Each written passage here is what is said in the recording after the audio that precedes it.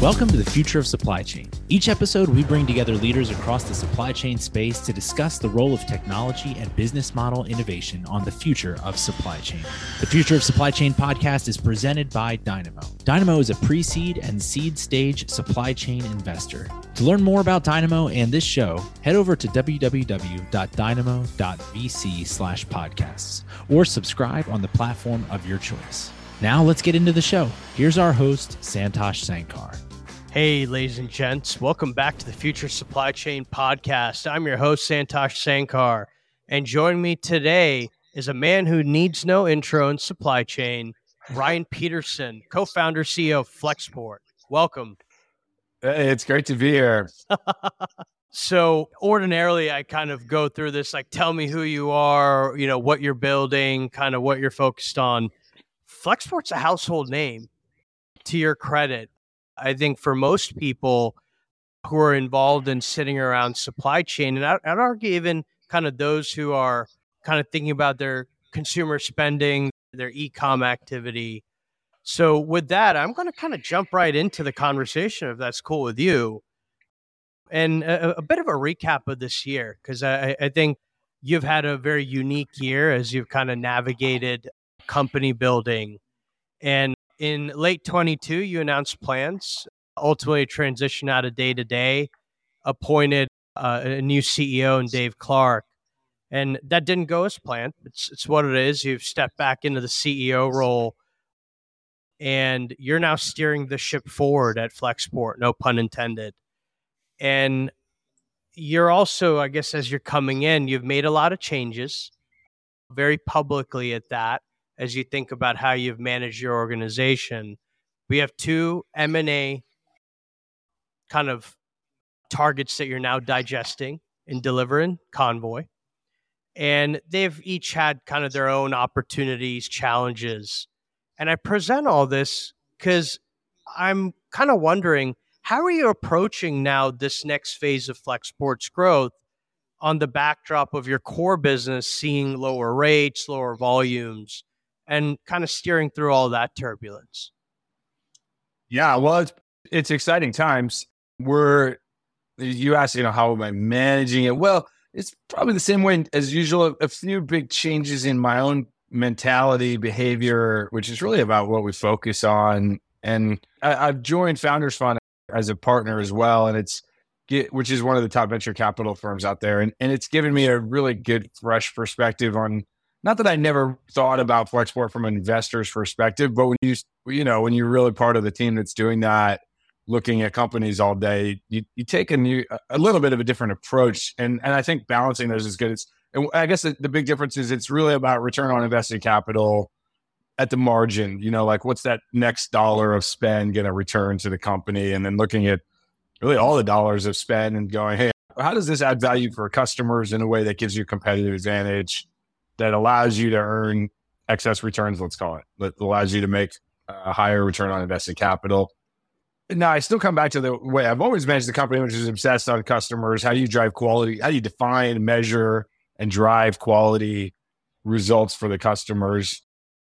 We have made two pretty important acquisitions. One of those we made kind of in, I want to say April of this year. We closed the deal, maybe March of this year. We negotiated it for a while, so I can't remember the exact date of the close, but we brought that team on in April.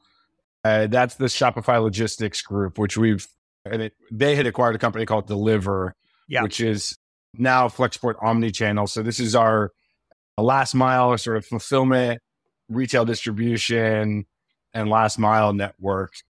Focused on the United States now, but we're going to take it global over the next few years. And then we acquired Convoy, which is digital truck brokerage, with 400,000 drivers on a mobile app. I didn't realize until we got involved in the acquisition talk just how much technology they'd actually built.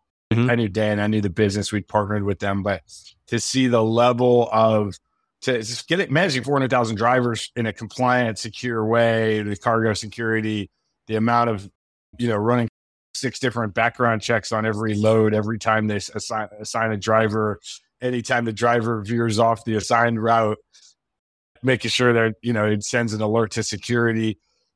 So both of those offer really awesome things for Flexport. One way to think of that strategy is it's a one-stop shop. You can ship anything, anywhere, in any quantity, by any mode, as one of the core parts of Flexport's vision. Another way to talk about it is true end-to-end, where, from placing that order out to your factories, receiving that order from your customers, placing a replenishment order to the factories around the world, and then delivering it all the way back to those customers' hands. That's like true order to cash life cycle that we can manage for customers. So the strategy, those things were both in the vision. I think they were things that, given how hardcore global freight forwarding our core business is, I had sort of said, yeah, we'll get to that in, 5 or 10 years.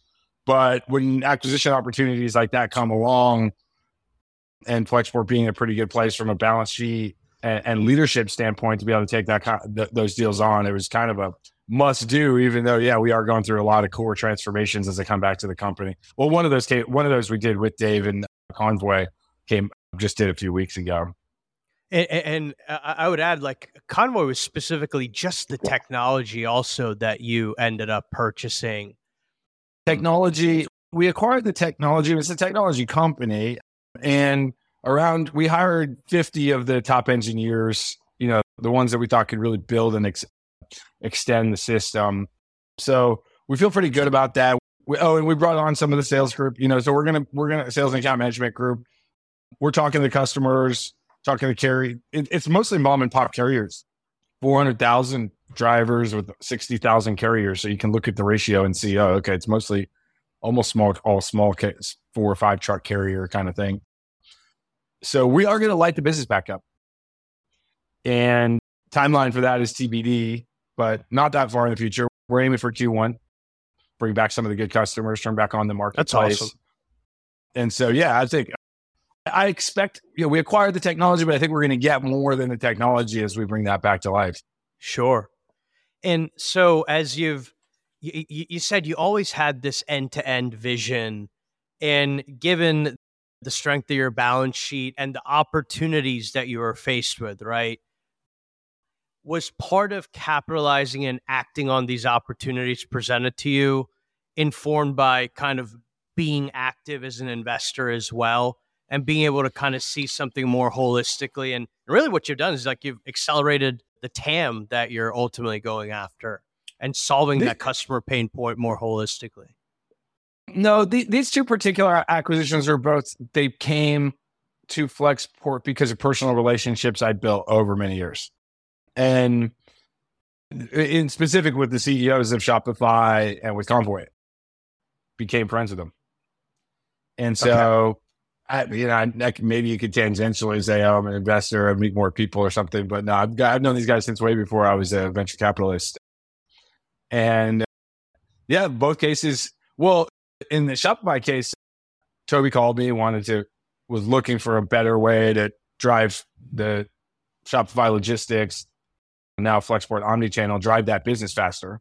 Saw the expertise we have on our team in logistics, and saw what a good combo it is there, so they can go more focus on e-commerce. And so that's where that deal came from. The Convoy one, I called Dan, not to acquire the company, honestly. I called to check in on it. I'm friends with the guy. I was like, oh man, this is, they had just kind of effectively shut down the business. And I called him to see how he's doing. And then quickly he introduced us to the bank, because it was at that point they had taken on some venture debt and it was bank owned. Yeah. So then the deal was negotiated not with Dan, but with the bank. Dan kind of facilitated the intro, but. Yeah. So you've made mention over the last several months, like, your ambition still is eventually, over a period of time, to return to profitability. Flexport has been profitable in the recent past. And I think even kind of your most recent interview with the Journal, you made mention of that. But you ultimately do also want to, take this company public. It has also been a statement you've made. So with that in mind, kind of what are the focal points? Like, what is top of mind? You've certainly been extremely customer obsessed, and I think that is clearly one ingredient to the recipe for success. But are there other things that you're prioritizing as you're going through this kind of growth stage, mid growth stage, late growth stage as a business? Yeah, it's profitability and certainly going public are both kind of output metrics. But we mostly focus on input metrics while checking the output metrics every day. It's sort of a good way to manage the company. And some things, not everything can be measured. Not everything that's important in this world can be measured. That's right. The first area, and you can measure it, but it's often a feeling, is the culture of the company. Because fundamentally, that's the competitive advantage that we drive, is having better people who are better organized, doing better work, at higher velocity than the competition. And that is the goal of a culture. It's not this like wishy-washy thing. It's like, we got to drive velocity towards our mission, towards our purpose, which is making global commerce easier for everybody. We want to make global commerce so easy that there's more of it. We think that would be very good for the world. It doesn't have to be some high-minded over saving the world kind of thing. It's like, just help businesses run better. It's obvious how that will help our customers' businesses run better. That's obvious how that will make the world a better place, because they'll hire more people, they'll make more money, we'll create opportunity. So it's pretty easy to get people pumped about the mission at Flexport. And then, the goal of the culture is to drive velocity, which, if you remember from your physics class, velocity is different from speed. Velocity has a vector. So it's speed in the right direction. Sometimes you're changing directions. Back in supply chain and logistics, you're changing directions a lot. It's like week to week, there's new kind of chaotic circumstances happening, especially on the global side, with like missiles hitting ships and trade wars and what, you never know what's going to happen. It's a fun industry. So the culture piece, how do you drive velocity in the culture? Well, it's having the right people in an org structure that lets them do a lot of work without too much bureaucracy. From there, it's really about trust, like building trust between leadership and the front line and between all the teams that have to work together, that should work together. So building trust, doing the things that you say you're going to do is a really simple way to talk about that. Getting back to the way that we often did things, which is that we did things earlier in our life stage, which is being really transparent as we can be around where we are as a business. What are our goals? What are people working on? Try to break down silos. So that's the trust piece. I build a culture of learning. Like, we really want to get people excited about the very fact supply chain is the best industry to learn about. If you like business, like, you should work in a supply chain company, because you get to see how all the other businesses are run. You're a backstage pass to the world economy and see what's going on and how you can, and then you get to get in the game. Unlike fans, I'm a fan of business, but unlike a fan, I get to get in the game sometimes and help people with their business. So it's an awesome industry. So we try to get people really excited about the learning opportunities that creates. We want to be good at making decisions. I think a lot of cultures suffer from decision, either going too slow or making bad decisions. And so that balancing that, sometimes you got to go really fast, and sometimes you got to delegate decisions. Sometimes the CEO needs to make a handful of decisions, or leadership. The ones that can't be reversed should be made by senior people with a lot of judgment and experience. So you got to be good at making decisions. You got to have focus and direction. So that was one of your early things. What you focus on? For us, focus right now is definitely, it is the culture itself, but it's culture of quality, delivering quality results for the customer. And that can be measured pretty precisely. It's on-time performance. It's your response time when people escalate something. So case resolution times, inquiries, quote response times. How fast can I get back to people with a good rate? Win rates is a good indicator that your rates are competitive or that you're offering good service. It's, things like net promoter score. It's not my favorite metric, but it's better than most of the other ones. And so having good focus and direction on what are we trying to do, not taking on too many things. Hard for me because I like to do new things and take on a lot, but focus and direction is definitely a really important part of the culture. Then the next piece is quality, focusing on that. It's part of the culture, but it also has to be like, okay, what are the initiatives? Like, what are we doing specifically on that?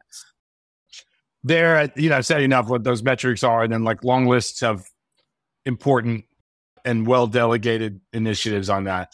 The third real focus area, so it's culture, it's quality of our operations and our business, execution. Third is really cost discipline. We had accrued some bad habits.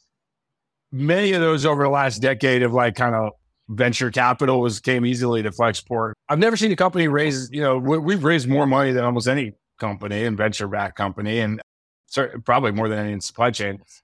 And I've never seen a company that managed to raise even any amount of money without pretty quickly increasing their spend and losing a little bit of the financial discipline. Yep. That's not, and then that got worse over the last years. We really went very aggressively, Dave and I, during our time working together, hired a lot of engineers, kind of went big, put pedal to the metal, increased our expense rate quite a bit. And we're having to unwind that and take things back down to a level where we're like, hey, let's live in reality. We don't sell Gucci handbags. We sell global logistics services. And people are gonna, people are focused on, our customers are focused on price. It's got to be affordable. They're willing to pay for service and quality, but ultimately you got to be in range on the price. And so that means any extra costs that we bear, we are going to have to increase our prices and be less competitive. So we've been going pretty hard at looking at every dollar we spend and what's that return on invested capital. How can I show that this adds value to the customers or is going to generate high returns, from an investment standpoint in the years to come. So that's kind of the three focus areas for me. And I'm spending all my time on that and almost no time on anything that isn't tied to one of those three things of delivering quality, upgrading that culture of the company, and cutting costs. Got it. So I'm going to step ahead here. And over the last several years, we've observed startups, some in our portfolio here at Dynamo, where they started with a transactional component, but they've also layered in SaaS. And now Flexport, you've championed software for a long time. And I'd be curious, how do you explain the value of your software alongside the transactional business that you lead with, whether that's in kind of container logistics, the omni-channel, the to-be rebooted digital freight brokerage? How do you explain that to customers when you're interacting and engaging with them? Oh, well, SaaS can mean a lot of things. We don't have a subscription SaaS offering where you just pay a monthly fee per seat or some other thing. We use SaaS, we use software to do a few things. One, we enhance our core offerings in logistics, and there's a million ways that software makes the logistics offerings better. More visibility, more control, global supply chains and domestic ones as well, but especially global ones are fundamentally a communication challenge. You have the three kind of core flows of a supply chain. We usually just think of the goods flowing, but the data has to flow in parallel and be made available securely with the right permissions to the right people in that chain to make decisions. And they have to be able to put data back in about what they have done, what they are going to do. And ideally, it's not just people, but the assets, right? And therefore, software talking to software to lower transaction costs and get more timely and accurate data out of those assets. Where is this thing? What's happening right now? And so it's the goods, it's the data, and then it's the cash flow. The cash has to flow around. So you've got these three core flows of the supply chain, and it's on a global basis, 24/7, 365, all over the planet, with thousands of companies. I mean, on the Flexport network, there's probably close to, I don't want to overstate this. Well, now that you've got 400,000 truck drivers on mobile apps, I would say you're probably approaching, you're over 500,000 different entities that were connected to Flexport. Yep. It's pretty crazy to think about, and of course that's stretching because you're like, okay, every single truck, but every single truck that we've got. And then all the ships that we connect with, all the importers and exporters. The way Flexport's business model works is we tend to sign up the importer, although we're increasingly sign up exporters around the world. But we tend to historically have signed up like an importer in the United States, and we've got a really fast growing European business. And we tend to sign up those companies. They're historically, and it's changing pretty fast with the rise of e-commerce and especially Chinese e-commerce. But historically, since I don't want to go deep history, but let's say the last couple of decades, the importer of freight forward on freight has made about 90% of the purchase decisions about who the freight forwarder is. I think it's coming down. I've seen stats that it's more like 80. I don't even know where that stat comes from. That's a scuttlebutt in the industry. That's our understanding of things. And so, we tend to focus on the importer. But now at Flexport, when you sign up an importer, on average, we're getting 18 of their factories to come on board and become users, right? And then if I get those users to sign up more importers, et cetera.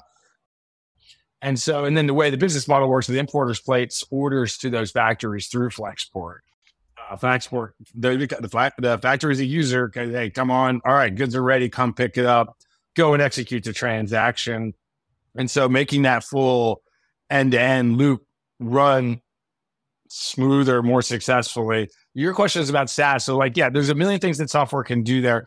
We do have elements of software that we charge for, but we don't charge on a monthly subscription. It's a transaction-based service fee. It looks, in that case, there's some great software companies that are based like that. I think Stripe is a good classic example.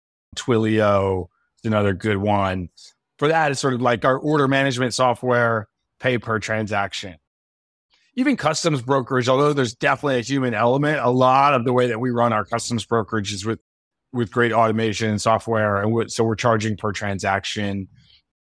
But most of the way to think about Flexport is sort of managed services, where software makes things a lot better and gives us a competitive advantage. I think we're good at building software for global logistics and trade and financial services now. The reason we build good software that solves users' problems is because we're living it ourselves. And I think that's what makes us different than a traditional software provider coming into this industry, is that we feel that we're in these transactions so deep that we know better what that user experience should look like. We're better at building freight forwarding software than a freight forwarding tech company would be, because we're talking to the end customer every day about what they need. The dog food as well. Effectively.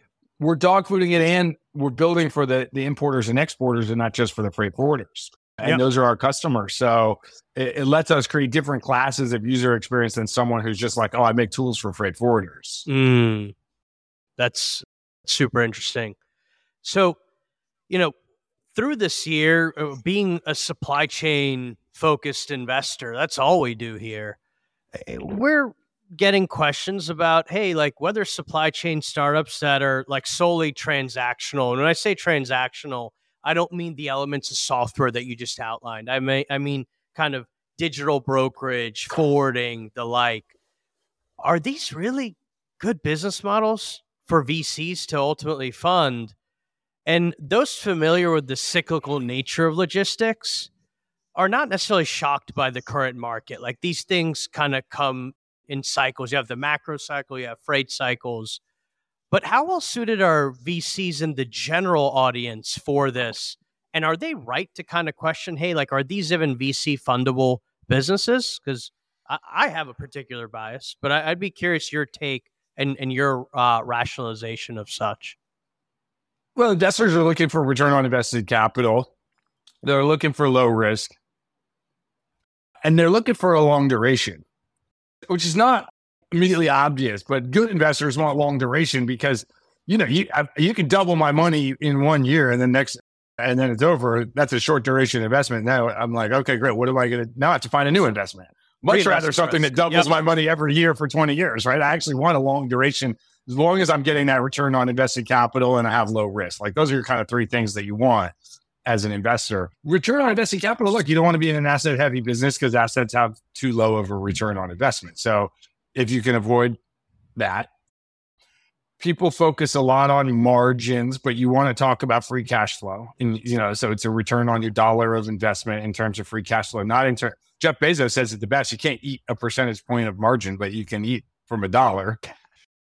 And so, you can have a 1% margin business on $1 trillion is a good, who cares about the percentage point of margin? What you're looking for is fundamentally free cash that generates. Asset heavy businesses tend not to generate the kinds of returns you need, or they do so with a lot of risk because you're putting leverage on these assets and you get boom and bust cycles. So I would avoid things that require lots of assets. But a percentage point of margin is not an issue, because even another way to think about margin, I mentioned the dollars, but I like to think of margin as how many dollars of free cash flow do you generate per hour of labor in your team? Because if your technology and your business model allows you to take a new grad out of college or even someone with a high school degree and have them make $1,000 an hour worth of labor, I don't care what your percentage point of margin is. I don't consider that a low margin business. You're taking new grads and turning them into high-end attorneys effectively, of a business model. So that can be a very good business. Freight forwarding in particular, not to encourage more entrance into the space, but it's, one of the highest return on invested capitals in Wall Street. You can ask financial investors. It is a cyclical business, but not necessarily, way less so than the asset owning sides of the business. And it's highly fragmented, 20,000 freight forwarders in the world. No one has more than a few percent. Everyone's in single digit percent. I think the number one forwarder has less than 5% of the global market. It's something where technology can create a ton of value and competitive advantage. It's hard to build the tech, which is good. You make money doing hard things. Mm-hmm. And I speak to freight forwarding because that's the thing I know the best. But in general, I think as long as you're focused on return on invested capital, now low risk does mean avoiding assets. It means avoiding debt. It means making sure you're not in a fad industry, that this thing actually works. From that standpoint, supply chain it's been around with us since the dawn of time. Yeah. People tell me it's the second oldest profession, is moving goods around the world. And from when I look at a hockey stick growth curve, pull up the growth of global trade. And I don't mean just since World War II, you've had 4% annual growth, which doesn't sound a lot to investors, but you've had 4% annual growth for 800 years since the Mongol invasions. And that, when you compound on a long duration like that, you go, oh, wow, like this is something you can just count on. Now, you got to grow faster than 4%, of course, but if your market's growing 4%, there's some ups and downs, and people are worried about the cyclicality. Oh, what's happening right now? The prices are low or something. And that's fair. But I mean, go look at the graph of trade and what's happened. You will not even notice, you will barely notice World War II. Mm-hmm. When everybody was killing each other and tens of millions of people died and trade stopped. I mean, it's a little blip and you just continue onward. And you barely notice World War I. And don't tell me, we're going through the worst time in all, human history. Like right now, we're not. Like, we've literally had world wars on the brink of the apocalypse and nuclear bombs were dropped. Like, trade is enduring. It endures. So like, you'll have cycles, ups and downs. There's blips. Like 2008 was pretty rough for the sector, financial crisis, pandemics, and all kinds of gyrations through the cycle. There will be more in the future, I'm sure.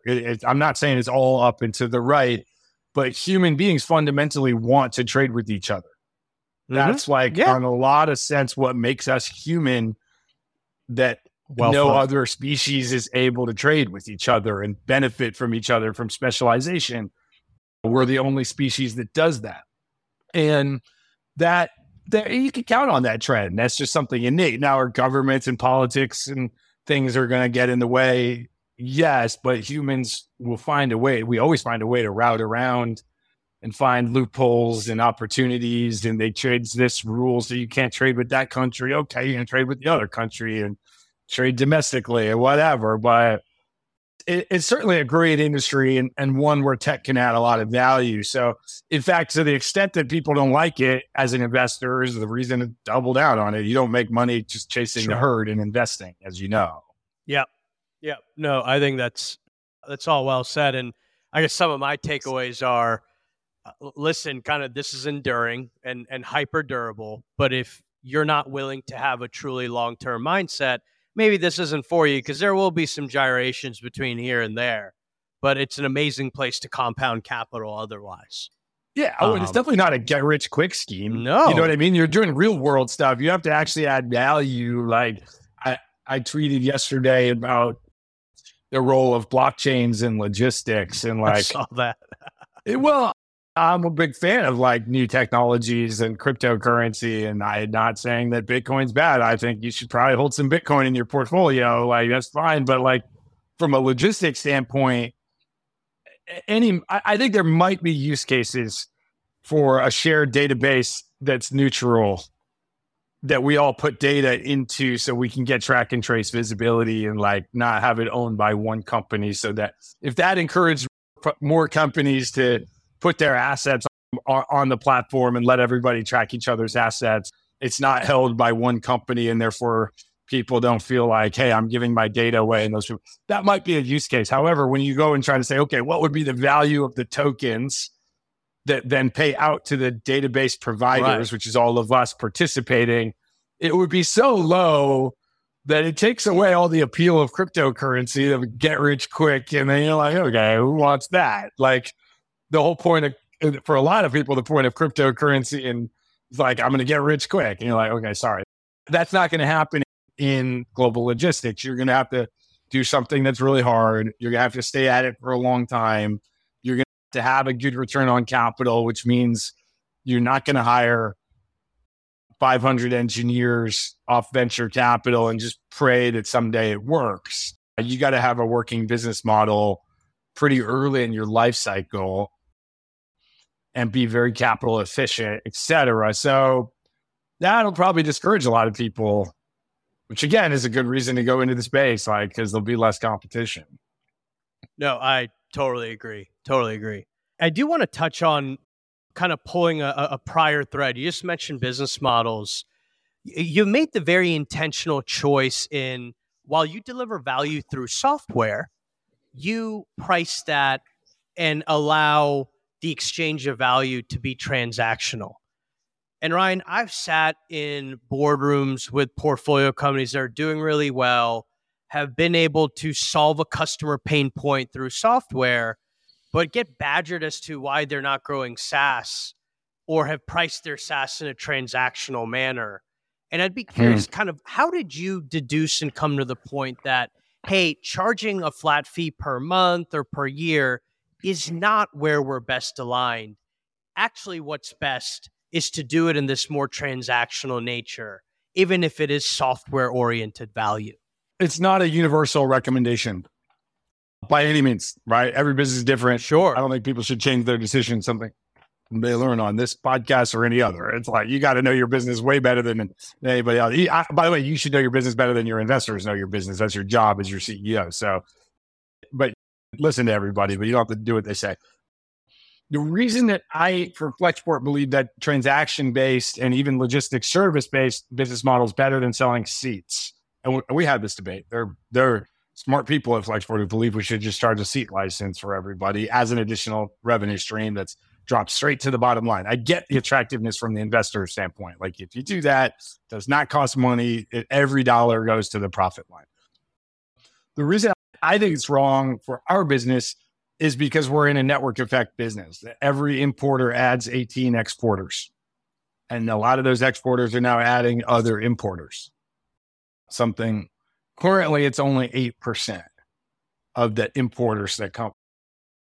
If I get an importer, they invite 18 exporters, only 8% of those exporters add another importer. Mm-hmm. But guess what? That's more than a viral coefficient of 1.1. Yep. So therefore you have viral growth. And especially if those importers then invite 18 more exporters. Oh my goodness, you're going to go crazy, right? So I think that if I charged a subscription fee and it turned off some percentage of users who didn't want to come on to the platform because they don't want to pay that fee, then I'm not getting the other 18 factories on board, and it dampens the network effect. So that's a simple way to think about it mathematically. Another way is that, hey, we're really a land and expand business.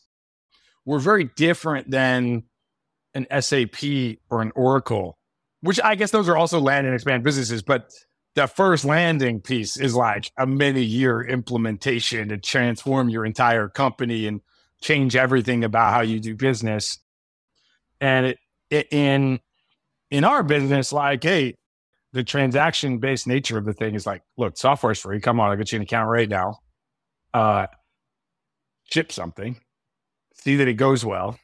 Ideally, I get you to ship enough things that we can have some statistically valid hypothesis testing about whether it's our transit time, our price against your index, the responsiveness, some of our quality metrics, some of the things we're trying to achieve for you, the way the data flows, that you can trust it all. And so, as we know in statistics, you need at least 30 in a sample, 30 items in your sample to have statistically valid output. So that's a nice sales pitch. I got to get 30 shipments, not one. But ideally, we're getting some test here. And if it goes well, then we'll do more. And we have 20 different products, maybe more depending on how you want to define a product. But if you look at the top navigation at flexport.com, you'll see at least 20 offerings, different things we can do. I'm trying to get you to do a bundle. The more of those things you do, they all connect together and you add more value. You can buy any one of them modularly. In fact, even yesterday, we launched our carbon calculator that you can now track emissions on any global logistics shipment that is shipped with anybody else in a really simple form. And it's free. You can upload a CSV file of your shipments and get back, here's our best estimate of the carbon emissions for that. So some of the stuff is just you don't even have to ship something. Yeah. But ideally, we're getting you in the door, finding some hypothesis for how we can create value. We're testing that statistically and proving that we do a good job. Then you're doing more and more. And if I just charge you a seat license, you're like, I think I'll just say no to that seat license. I don't know. I get very frustrated by software companies with very expensive price tags who won't let you try it out, who make you do a Zoom call, and then they want $6,000 a year before I've tried anything. As a buyer of that, I'm like, how about I just doesn't don't add up. buy this? I'd rather test something and use it out. Yeah. So you mentioned crypto, which was the last kind of tech hype cycle that we've lived through. We're currently in a period of AI, LLM mania. How do you see I'm not this? anti-crypto. I want to be clear. I just think when crypto has to tie to the real world, you're then trusting real world people to enter data correctly into your database.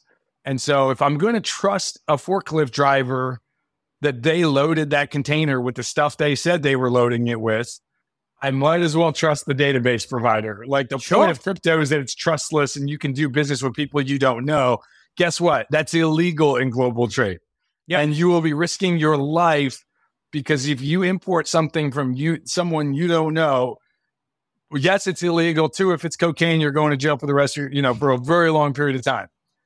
And you want to trust, just do business with people you don't know. No, you do not. I promise you. Yeah. No, I think your observation, criticism of blockchain is well placed and kind of how we view the world. And there are rebuttals to it, all that. But thinking about kind of, you have LLMs that have really taken the world by storm in the last 12 months. How do you see that improving? As you mentioned before at the start of the conversation, software helps us deliver value and become more efficient for what our customers need us to do. How do you see that playing out? Because at Dynamo, we think we're in this very novel and really interesting period where a lot can actually be delivered in a more automated and high quality way.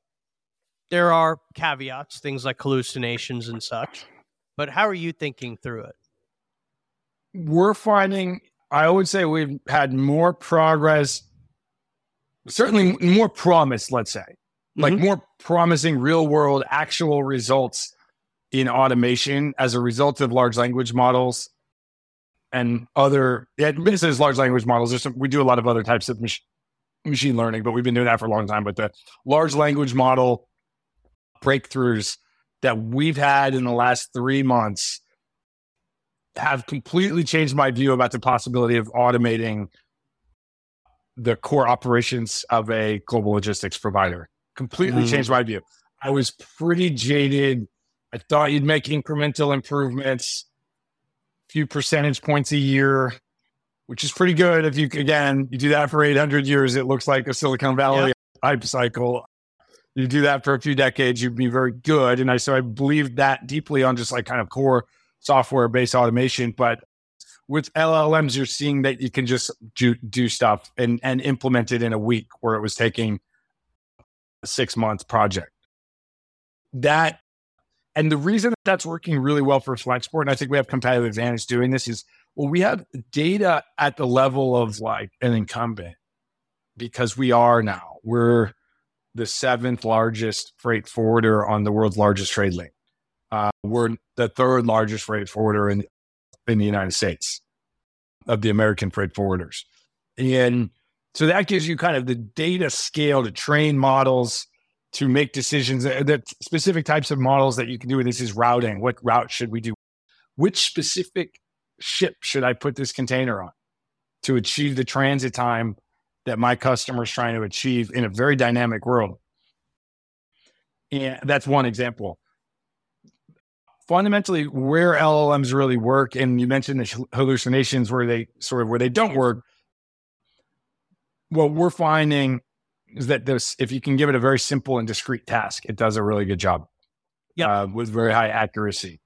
And this is where I think we not only have competitive advantage around data, but we've spent 10 years making the tasks of freight forwarding incredibly discrete, simple, breakdown blocks. Yep. Instead of moving a container from door to door and assigning that to a smart human, which is how freight forwarding has always worked, or a couple of humans on different sides of the planet, ours breaks it into a very simple task with nice custom workflow for each task. It's like 104 on ocean freight, typical container. I want to say there's 146 tasks that have to get completed in our system. And each one has a really nice web form and some degree of automation that's been there for a long time of extracting data, like OCR data out of a customs document or something. But now we're just assigning week after week. They're like, oh, we automated this task now. And every week in the product announcements channel, we're putting out stuff. It's like, oh, wow, they automated that. They did that. They did that. So we'll see. It hasn't made a meaningful impact yet financially, because it's just a few months of work. We were early users of the OpenAI, friends with the OpenAI team on a number of, including CEOs. So no, we were able to get early access to the APIs there. Also working with a few other companies that are doing large language model, either a layer on top or make their own foundational models. And the results are really powerful. So I'm very optimistic on that part. To give you that ship routing, in fact, that's machine learning we built in-house. And I don't even think that's large language model. It's more classical machine learning. Optimization work, so to speak. Yeah. What we do there, to give you an example of what, it's still a form of AI. I mean, we used to call that AI before large language models came around. What we do there, why you need tech for this. So let's say I've got a container that's going from Shenzhen to Long Beach.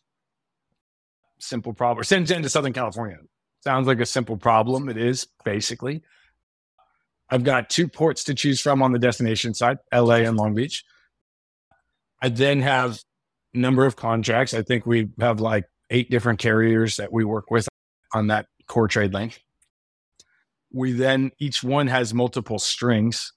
That's the kind of series of ports that the ship will stop at along the way. Each of those strings has an expected transit time, which is almost certainly different than the one that they publish from the carrier. So we have to build database. Look, it's hard because there's weather events, there's port calls, there's issues, like it's life. So we build our machine learning models that predict what that transit time will actually be based on historicals and based on things that are happening, the weather and everything else. And so then you have an expected transit time from that sailing. Now there's this dynamic part. All of that's dynamic, but relatively easy to model. Then there's this very dynamic thing of, well, how much space do you have?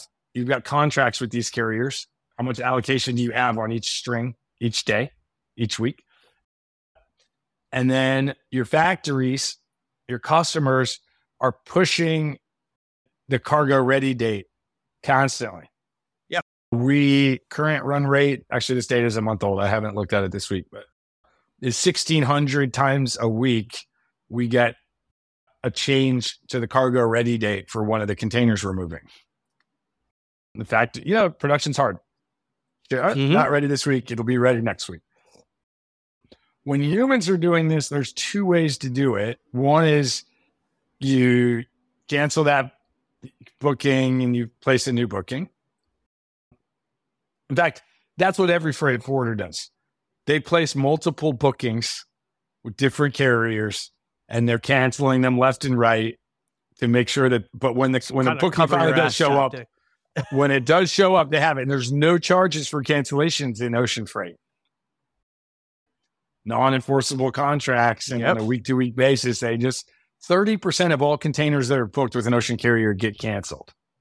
It's crazy.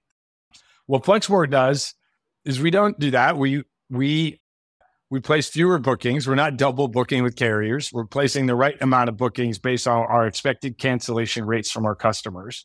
And then when we get a cancellation, instead of canceling that booking, we look across our network, and our software, machine learning does this 10 times a day to find another container from a future sailing that I can pull forward.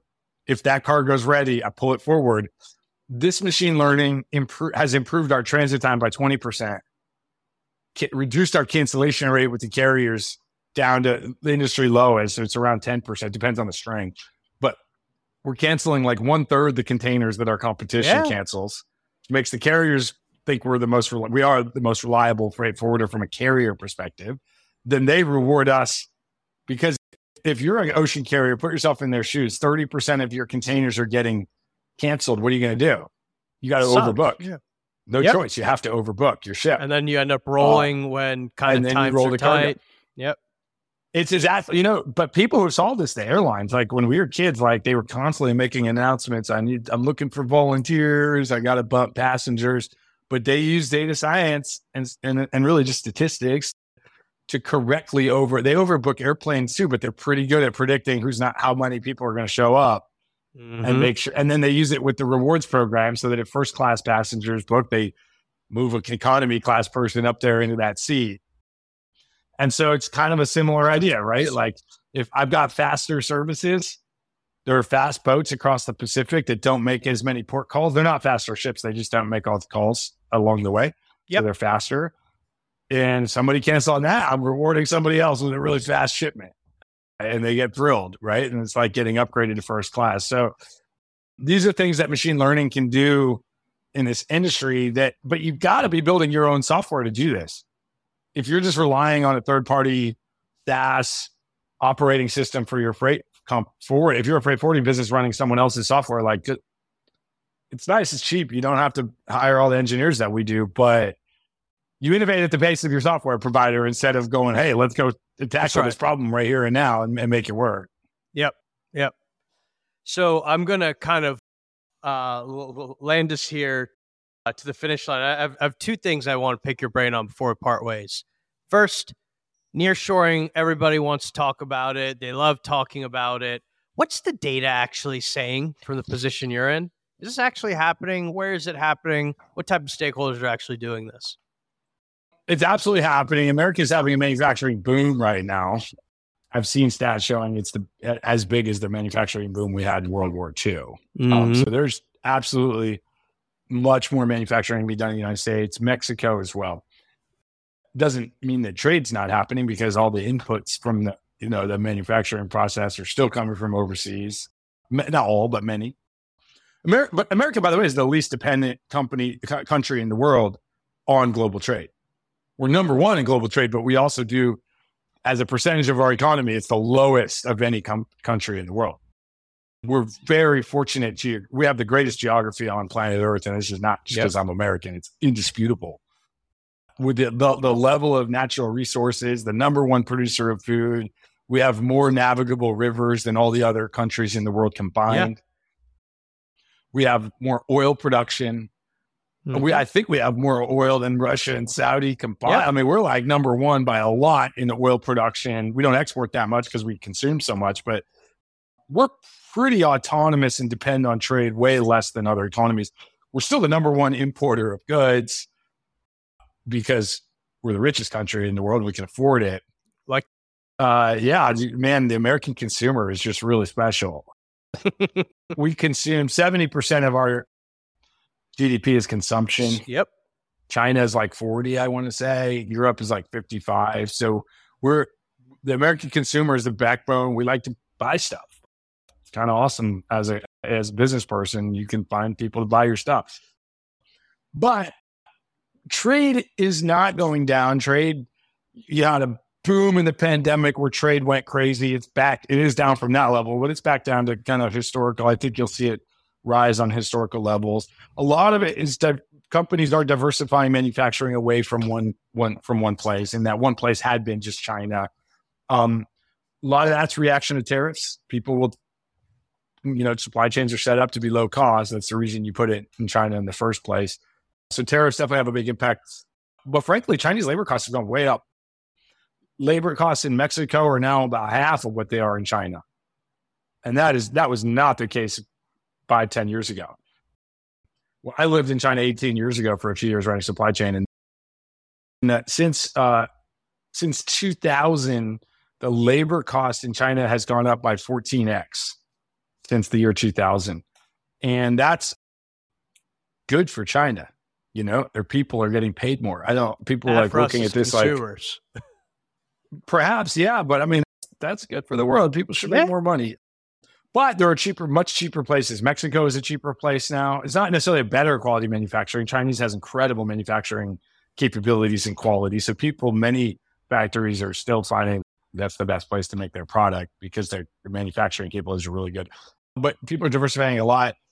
Vietnam is going through a manufacturing boom. The infrastructure is just not there to support it. That sounds like a generic term, but there's the two biggest cities in Vietnam, Ho Chi Minh and Hanoi, are not connected by a freeway. Yep. You're talking about a 2-lane road with stoplights the whole way. The ports are not connected. Vietnam is fortunate they have a river network like the U.S. does, so that you can, a lot of Flexport's container shipping in Vietnam, it's our second biggest origin is Vietnam. A lot of it goes by river barge to the seaport because the trucking network's not there.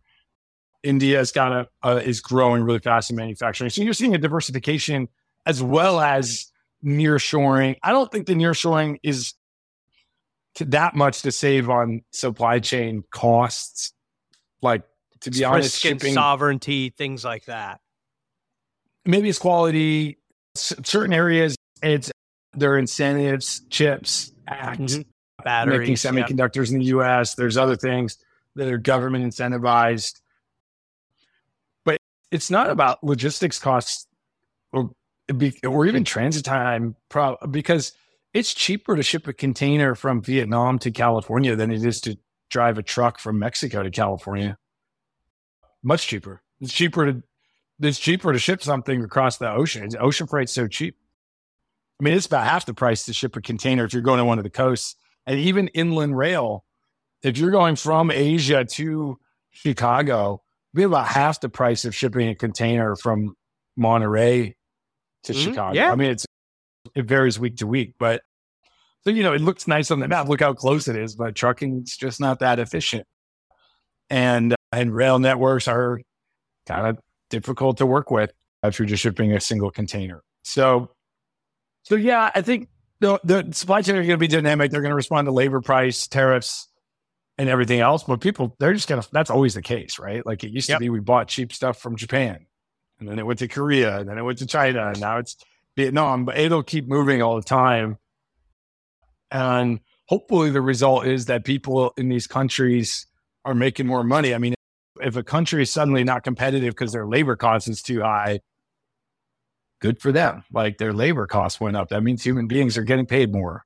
Well, in thinking about those local economies, they're kind of going through an industrial revolution of sorts. So as their kind of economies emerge to saying, hey, we're no longer kind of the cheapest place to make a certain item, that equally triggers different types of opportunities. Because to your point, the population is earning more. So maybe they're also spending more, and that unlocks different things for places like Vietnam, India, so on. I mean, you hope so. I think that's the bet the politicians of these countries are making. It's been hard to get certain countries to spend more on consumption. The American consumer is just they're just a different kind of people, apparently. Like, we spend more than we make, and that fuels the economy. And in Asia, they save more than they make. You know what I mean? They save more than they spend. There's a different culture there. And that, and, good for them. But and that savings has to generate investment. And that can lead to overinvestment. We talked about asset bubbles, but maybe you build too much infrastructure. And right now in Vietnam, though, return on infrastructure investment is very high. We're working. I mean, I love the fact that we do all this barge shipping. One, because it's cool, but it's like, hey, you know what? That's a very creative solution to the lack of infrastructure. We're working in the river ports and shipping in the Mekong Delta and stuff. It's pretty cool. Yeah. I mean, and in the U.S., we can certainly learn from that because while we have an extensive waterway, I personally think that we still don't utilize it to the best of our capabilities. It's utilized. The Mississippi River network is incredible. It's utilized a ton for ag exports, for energy, commodities, bulk commodities flowing out there New Orleans. Way underutilized for container shipping. There's basically almost none. There's like one or two services moving a couple hundred TEUs at a time. And it's not used, to my knowledge, to kind of replace domestic trucking shipments. But it absolutely could be. If you go look at that map, you could build huge lane networks, right from Ohio, the Ohio River, all the way out, up the Missouri River, up the Mississippi River, through the Great Lakes, down to New Orleans. I mean, it's an incredible network, very carbon efficient, very cheap. It'll be a little slower, but it'll be a lot cheaper. I think that's a pretty exciting opportunity, but it's a little bit asset heavy. I'm not sure it's venture. You want someone who's got a bit of a lower return, but lower risk. I mean, it would make money for sure. It'd be very interesting to build. It'd be a fun company to build. So my final question for you, we're sitting here at the start of the year. We have 12 months ahead of us. Any hot takes for 2024? Yeah, well, in the logistics world, it's always the case that you got to be ready for stuff that I will not be predicting on this podcast. It's a crazy world. 2 days ago, or maybe it was 3, I can't keep track, the Yemeni rebel army, these are not like just like ragtag guerrillas, they're like a well-funded army unit, civil war, fired missile and hit a ship. Most of these targets have been Israeli owned or Israeli affiliated ships, but this was just a random ship I owned in Malaysia or something. I forgot. Definitely not. It was just targeting shipping. That is a very big deal. If the insurance companies pull out or dramatically raise rates for going through the Suez, you'll have to go around the Cape. For these big ships to go around the Cape, first off, just doing that takes much longer, therefore reduces capacity of the network. Also, my understanding is the ocean is so heavy, the seas are so heavy down there that you can't load the ships nearly as full. It's one of those dangerous routes to kind of circumvent. Containers start falling off. I've never been down to that part of I have, but not on a ship. And so it only takes a handful of containers, 7 containers fill a 747. And there's about 607 cargo 747s in the world, if my memory serves me. So it wouldn't take a lot of a container ship holds over 10,000 container 40 footers, the big ones. So it wouldn't take a lot of cargo diverted from the ocean because it's less reliable or more expensive to just jam the air cargo network completely and drive prices to the moon.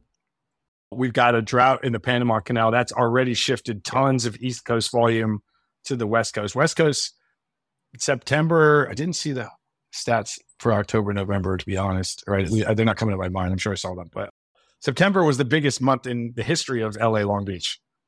It's a big narrative violation. If you're like, oh, trade's down, but like, no, all the East Coast volume is being diverted to the West Coast because of the Panama Canal. East Coast, you've got the ILA, which is the labor union representing the longshoremen on the East Coast. Contract comes up and they're saying they will not work without a contract. I think it was September of next year that it's getting negotiated. That's a big deal, obviously. And I'm not sure what the carrier's view of it is. They might be willing to call the bluff. So that's all ocean side. Air related. These markets are related because when the ocean breaks down, people switch to air, and there's not a lot of air capacity in the world relatively. The stat that I learned recently that kind of blew my mind, the biggest, was that between 30 and 50%, depending on the airline, 30 to 50% of the cargo getting moved from Asia to North America is e-commerce parcels right now. I mean, that's up. And the leading company in that Temu is projecting, I think they published this, like over like triple digit growth, 100% growth. Some of these companies are public, TikTok. There's dozens of these companies, not to mention just the FedEx, UPS of the world, that 30% going is with that kind of growth. Air freight prices, if you're in that business, and a lot of that's peak season because these are kind of like e-com, therefore very much tend to be tied to Christmas buying season. You see very high air prices at the moment. And I predict next year, if you need air capacity at peak season, you're going to want to sign some longer term contracts. And you probably overpay during the slack season to make sure that you have that space at peak, because the e-com boom is crazy right now. So yeah, but hey, I bet you anything if we come back and I'm happy to come back on the podcast than ever. But I bet if I come back 12 months from now, we'll be like, oh yeah, Ryan, you didn't even predict that thing, because I don't know what's going to happen then. With that, man, I certainly appreciate you making your first appearance, hopefully not the last here on the Future Supply Chain. We covered a lot of ground, and I think ultimately for people, there's probably no more exciting spot than supply chain to be spending your time, to your point, if you're interested in business. There's a backstage pass to that. It's a free MBA. You get to go. I mean, it's not free because you got to work your butt off, but you're going to learn more working in a supply chain company about how businesses are run than you would at any business school. You just will, because you're seeing everything. First of all, within your company, you're learning the sales and marketing and hopefully the finance and accounting functions. And then you're learning about everybody else's business too. And how are they making money? What the cost of inventory, you can see it real time. Oh man, this is expensive. And if it sits there unsold, it's really expensive, and I'm financing that inventory, and inventory is nothing more than dollars that have been converted to a different form. You can start to think about interest rates, success. Like it'll teach you everything about business. And I don't think the world is a super interesting place, but there's not a lot of disciplines that are more interesting than business. All righty, man. Cheers. Thanks for listening. If you enjoyed this episode, leave us a 5-star review and tell us what you liked. And be sure to head over to podcast.dynamo.vc to keep up to date with our latest content, or subscribe on the podcast platform of your choice. Until next time.